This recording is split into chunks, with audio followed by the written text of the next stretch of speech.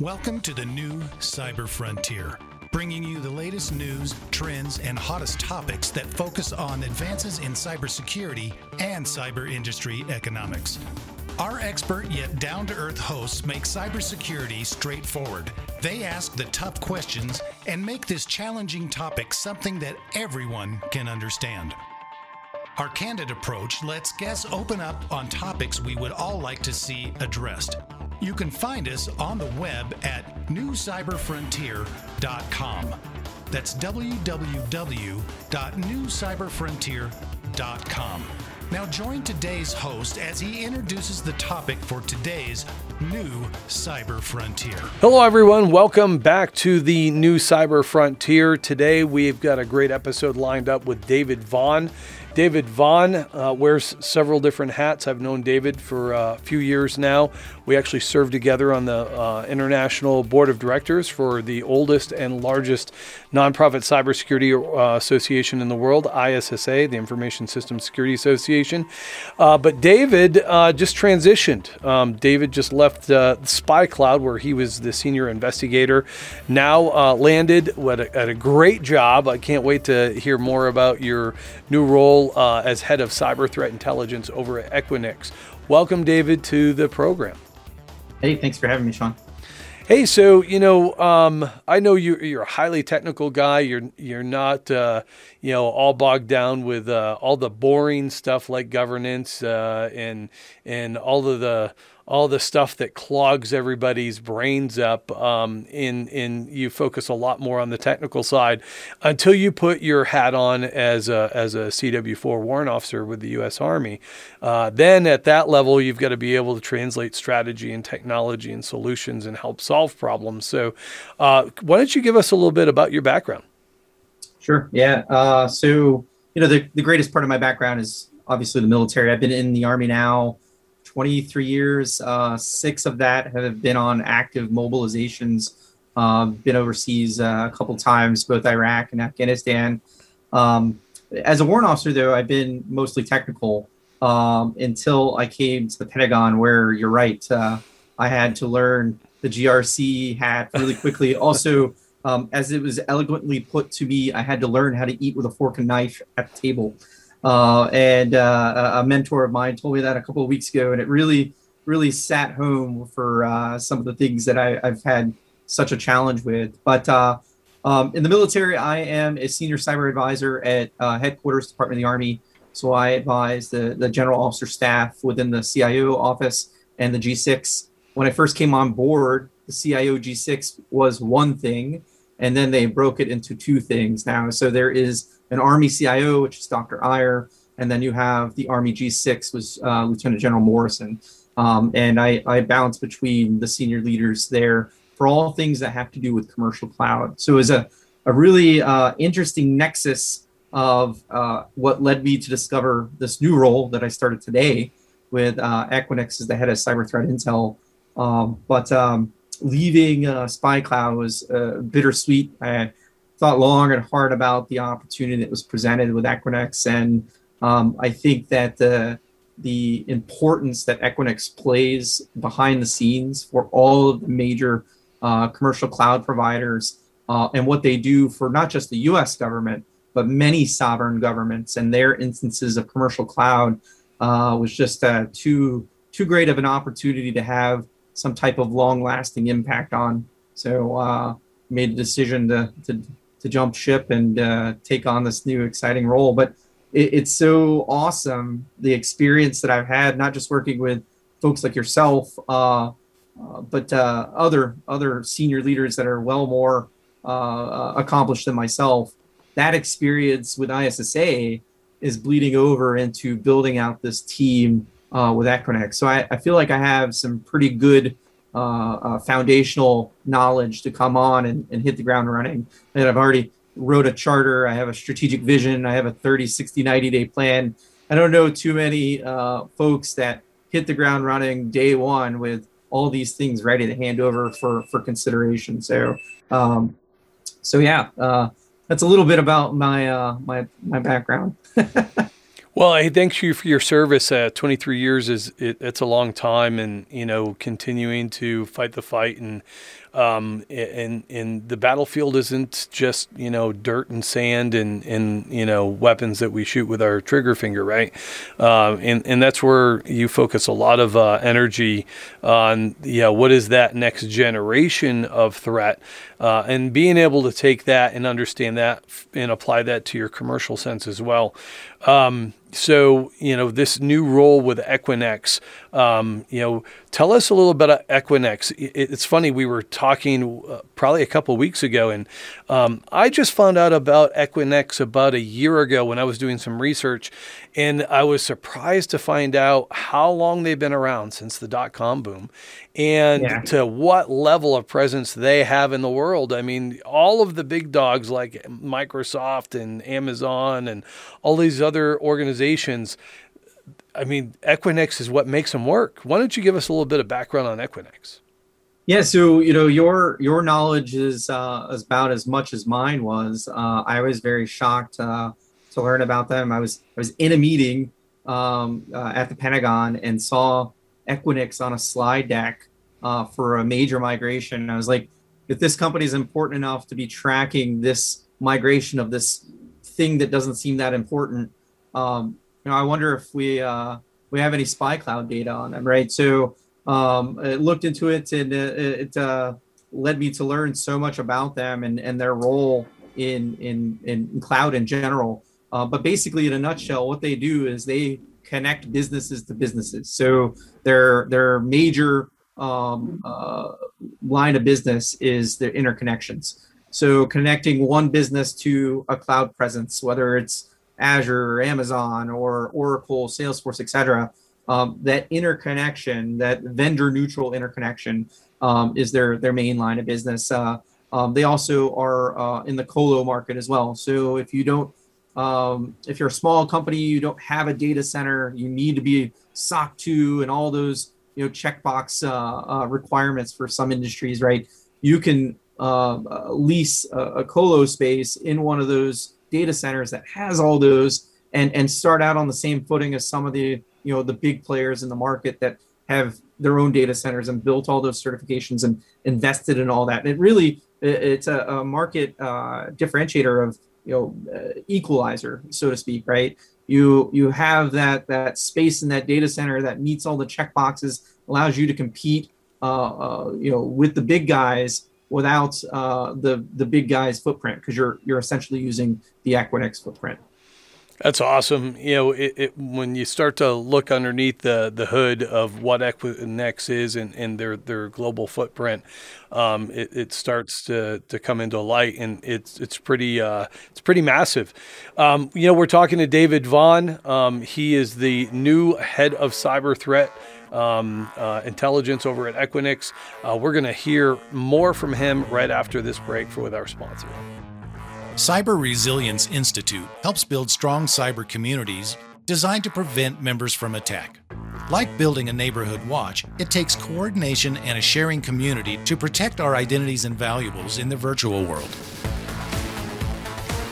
Typically, we hear that organizations know they need to do something to protect their cyber assets, but don't know where to begin. Let Cyber Resilience Institute help your community create an action plan. Cyber Resilience Institute will build your community or business marketplace so that it is designed to support a collective cyber defense. Contact them for more information at cyberresilienceinstitute.org.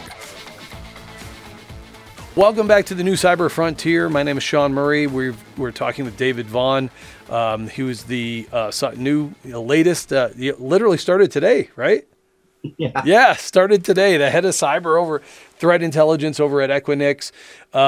You spent a couple years over at SpyCloud, which was another great adventure for you. Some of the things that I was able to learn about what you and you did as a senior investigator for SpyCloud. Some of the tech that they've got is super cool as well.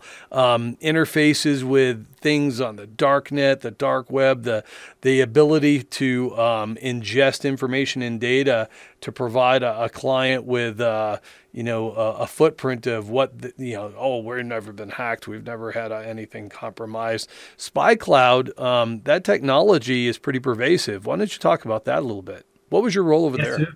SpyCloud, in its essence, really morphed out of HP Threat Intel.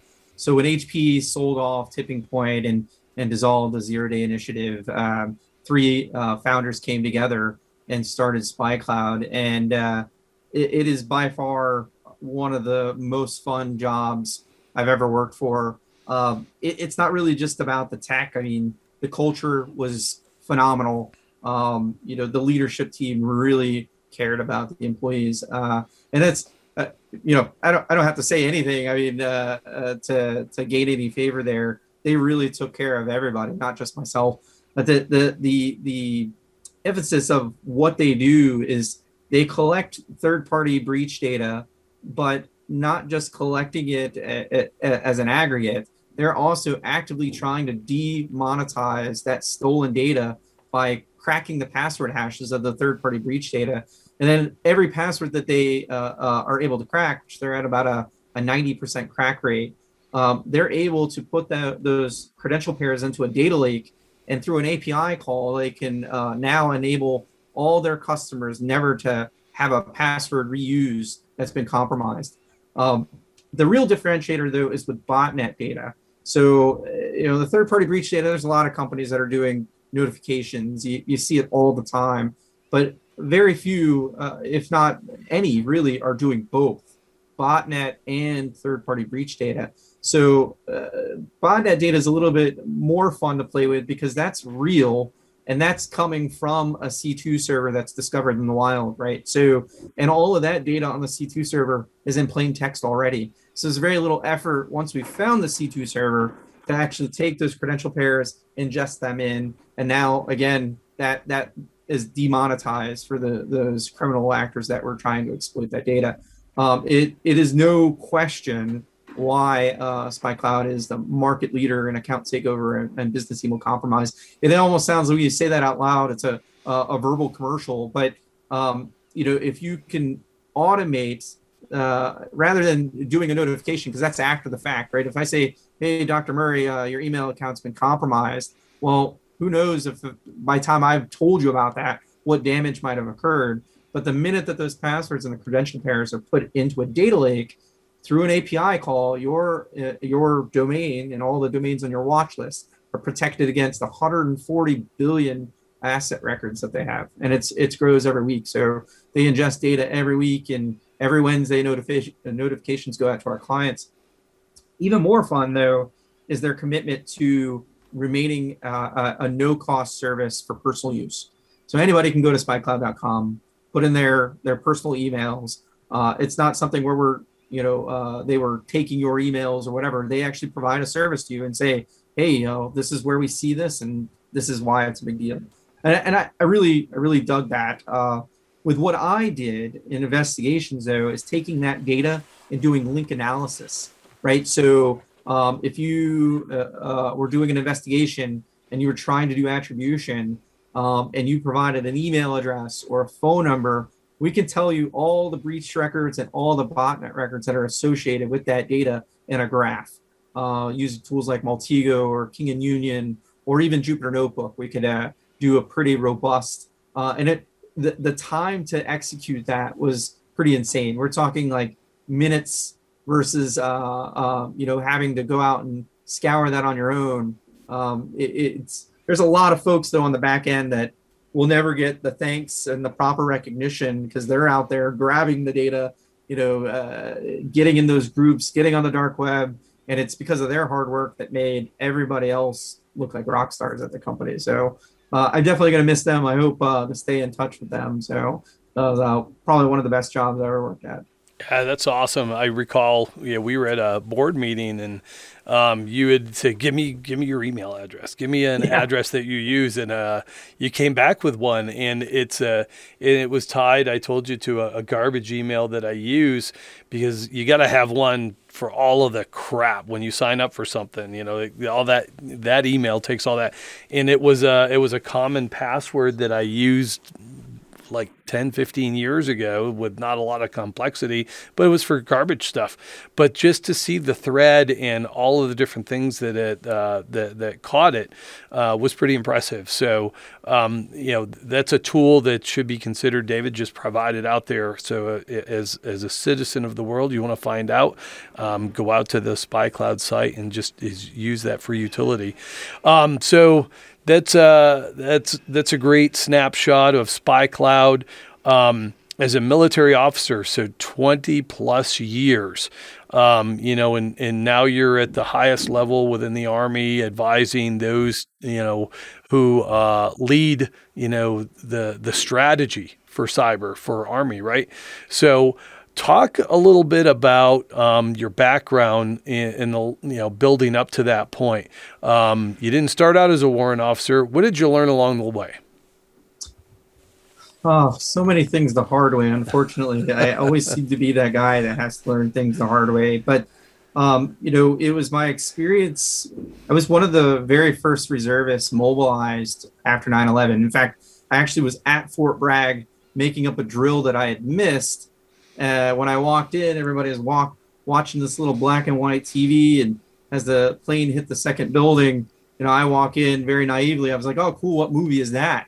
And everybody's like, that's the news. And I'm like, crap, right? Because at the time I was an MP, right? So, what are they going to need most, right? People that can man the gates and do law enforcement actions, right? So, I went from being an IT guy, network engineer overnight to being a police officer on a major installation that might as well be a small city. I mean, I saw everything from homicides to little girls getting their bikes stolen, domestic violence on both sides, not just the soldier, but the spouse as well, and having to figure out all the things, and the whole movement of people disliking police. That's nothing new. Everybody's always disliked the police, unfortunately, right? And that's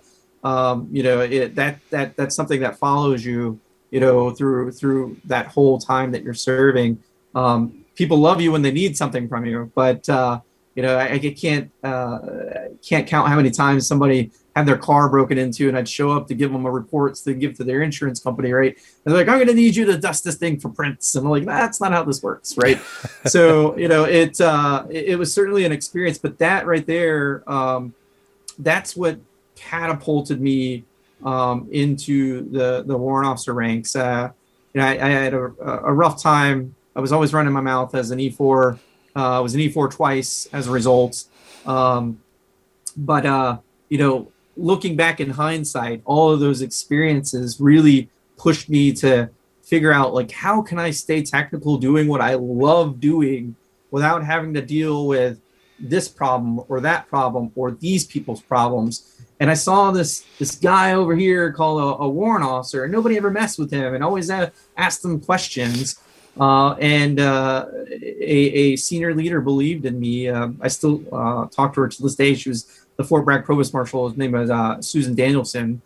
She's retired since then, but she really is the one that kind of tucked me under her wing and said, all right, do smart things. You're a smart person. I believe in you. And, one thing led to another. I helped create a system that they use at the gates that reads your ID cards. And that kind of became a big deal. And I got to choose going to any military school I wanted to go to. And my choice was going to warrant officer school. That was also a pretty intense experience, going from being an E4 thinking everything to going to warrant officer candidate school, which is like basic training on steroids, right? So very quickly I learned that my opinion always didn't matter, right? And made it through warrant officer school. And I just have been very fortunate, very lucky to have really good leaders along my path that have kind of kicked me when I needed it, but encouraged me when I didn't believe in myself, right? So I was one of the very first 255 Sierras, which is a really awesome course if you're Army. It's a computer network defense. So it's 182 days of nothing but SANS training taught by the course authors, right? So you're live right there with Ed Scotus. You're there with Dave Holzer. You're there with John Strand. All these guys that are icons in InfoSec that wrote the books that right there in front of you. You have 1 week of training with them, 1 week of hands-on, and then you go take the GX certs. And if you fail, you're out of the program, right? And for reservists, failing your advanced course, that's pretty much a career ender, right? So, talk about pressure, not wanting to, to fail, right? I went into that course with the biggest chip on my shoulder because I had gotten selected below zone to go. I thought I was the smartest guy in InfoSec. I get there, I'll never forget Chief Torbert is his name, asked me why I was there, and I told him I don't know. I should be teaching this place, right? That's how cocky I was being, right? And very quickly, folks like John Strand humbled me and helped me understand that I more about what I didn't know than what I did know. And that was my biggest takeaway of that, is that InfoSec, regardless of what your discipline is, every day is a learning experience. If you really want to be good at this, you have to be better than you were the day before. And that's really what I strive to do each and every day. And then, of course, that has also benefited me in the civilian world, right? Like, the certifications are great. The training is phenomenal, but the experiences that I've got to do as a warrant officer have certainly bled over into my civilian career. Yeah, that's awesome. What a great diverse background. And it's a learning experience, right?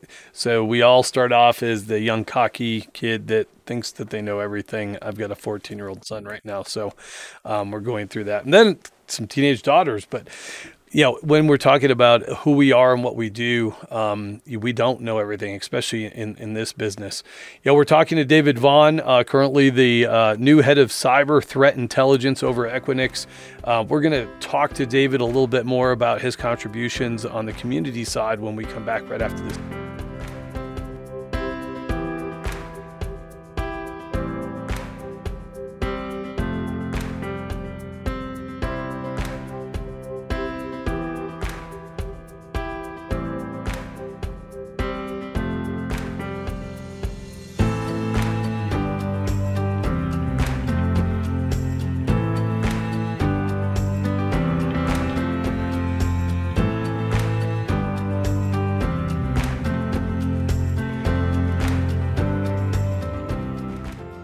Welcome back to the new Cyber Frontier. I have David Vaughn. David is the new head of cyber threat intelligence over at Equinix. He gave us a little bit about his background over at SpyCloud. He's given us some insight into a very brief glimpse of his career as he's progressed throughout the U.S. Army. And what I'd like to do now is focus on you contribute on the community side as well. So one of the greatest things that we can do as professionals, especially with the background that you've shared over, all the positions you've held, including the military, is to be able to share that experience and contribute to a little bit of a higher calling. And I'm very honored to serve with you on the board of directors for the oldest and largest cybersecurity association, Information Security Cybersecurity Association in the world. So what got you involved with ISSA, Information Systems Security Association? And tell us how that's led you to the board, and what does that do? What does that fulfill for you today as an individual contribution? So it was all an accident, really. Initially, I showed up to an ISSA meeting for Raleigh, and a gentleman who's since passed recently, Brad Holscher, kind of was like, "Hey, you want to be a member?" And I'm like, "I'm just here for the free food, right? Like in the networking." So this is your Raleigh chapter. This is a local chapter, right? Yeah, the Raleigh chapter, which is it's been in the top 10 for a while, but I can remember when it wasn't, and that's when I first started going, and I kept showing up, and we'd have these monthly meetings, and I get to rub elbows with CISO at Duke University. I get to meet the CISO of this place or CISO of that place, and at that time, like, that's all I wanted to be in life, was a CISO. I've since had a role as a CISO, and it's one of the probably the more colorful experiences I've ever had. It's a ton of stress, but the Raleigh chapter was amazing. I felt that there was a really strong need, though, to get back to basics. So I created a program called Back to Basics for the Raleigh chapter, and it became really successful. It became a membership driver. It became something that folks actually wanted to come do. And really all we were doing is taking somebody from within the membership that was an expert in this, something that they were passionate about, and giving them a floor for an hour before each meeting. And, we had people teaching about building secure APKs or configuring a Cisco switch, or, something that, as somebody that's a senior like us, maybe they did back in the day and they're not doing it anymore, just kind of a refresher, right? And the intent was you should be able to get up there and speak passionately about this thing without slides. You can certainly have slides, but be able to speak about it without any aids, right? Without any slides, and to get up there, just talk about what you're passionate in. And in 2015, I was elected as a member of the year or volunteer of the year for that program, and got to come to the international conference to receive that award. It was the first time I'd ever been to the international conference. And what really struck me was just how passionate all the leaders were. I mean, not just yourself, but Pam and Marianne Davidson, and just how awesome it was to be around them. Then I find out that the Sean Harris Scholarship that I had started through the Raleigh chapter, through the chain of command, right? We had started that. I had found out that it had not quite been funded yet. So, me being the gift of gab person I am, I went pandering around to all the vendors at that conference and raised the last bit of money. But rather than seeking any spotlight for that, that's also when I got to do some work with the Women in Security SIG that the ISSA had started. And I let them present that the money had been raised on behalf of the Women in Security SIG. And that's a scholarship that's still going strong till this day. But the bittersweet moment of all of that was the personal connection that I had with Sean Harris. Right before my 2009 deployment to Iraq, I reached out to her asking, "Hey, look, I'm in the military. I'm getting deployed. I can't really afford a $4,000 CISSP course. Do you offer a military discount?" All I was looking for was just a discount, right? She replies back to me, "Send me your mailing address." So I'm like, all right, no better. Send her my mailing address. Next day, she overnighted all of her training materials, her book, her videos, and it had a handwritten letter in it stating that when you get settled in overseas, reach out to me. Here's my personal cell phone number, and I'll work with you one night a week. And I was just so touched because, here's this lady is well accomplished, has a busy schedule, runs her own business. She's training, and she's going to talk to an up and comer like myself. I didn't tell her this at the time, but I'd already failed it twice, right? So, and not only did I fail it twice, but I failed it twice by the same point average in the same sections without having ever seen a repeat question, right? So, by 5 points in the same freaking disciplines. And we worked together while I was deployed. It was really funny. She was a redheaded female. I was married to a redheaded female at the time. My name is David. Her husband's name is David. It was just all sorts of really funny things that we had in common. And, she was such a great person. And when she passed unexpectedly, it was just like, it rocked my world. So I wanted to, do something to make sure that she was remembered and that what she really believed in had a lasting impact, at least within ISSA. And I think we accomplished that with the scholarship. But the cherry on top of that whole story was actually getting to, at the table that I was sitting at for that award ceremony, I was sat right next to Sean Harris's mother. And, she was there receiving a posthumous award for Sean. And that really just it killed me. So that in front of everybody at that audience, I vowed that when I came back from my deployment, that I would definitely get involved with international, because I saw all the passion and the involvement that everybody had, and the reach. And I made good on my promise. When I came back, I ran for election. I won, and I'm now on my second 3-year term now. So it's been an absolute tremendous experience. I mean, I've been so thankful for this experience. Yeah, and you bring a lot to the board as well. It's a different mindset in some aspects that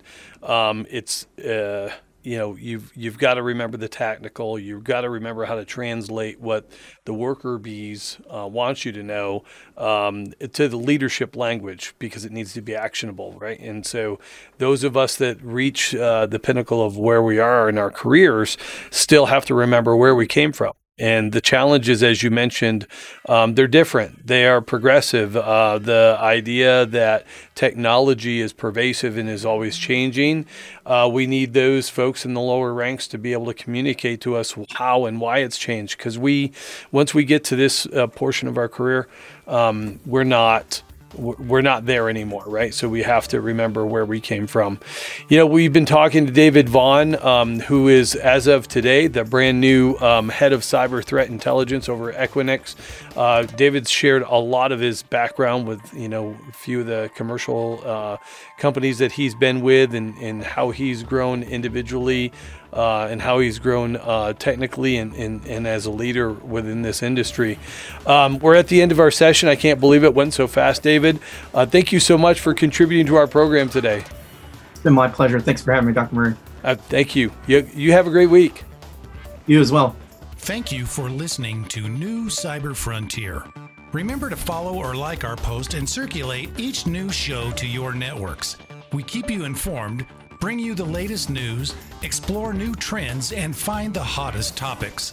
With New Cyber Frontier, you don't have to be a computer or cybersecurity expert, just get plugged in. We encourage you to get involved. Tell us what topics interest you and join our mailing lists. You can find us on the web at www.newcyberfrontier.com. That's newcyberfrontier.com. Check out our previous interviews and please let us know if there are any topics that you would like to hear discussed. See you next time on New Cyber Frontier.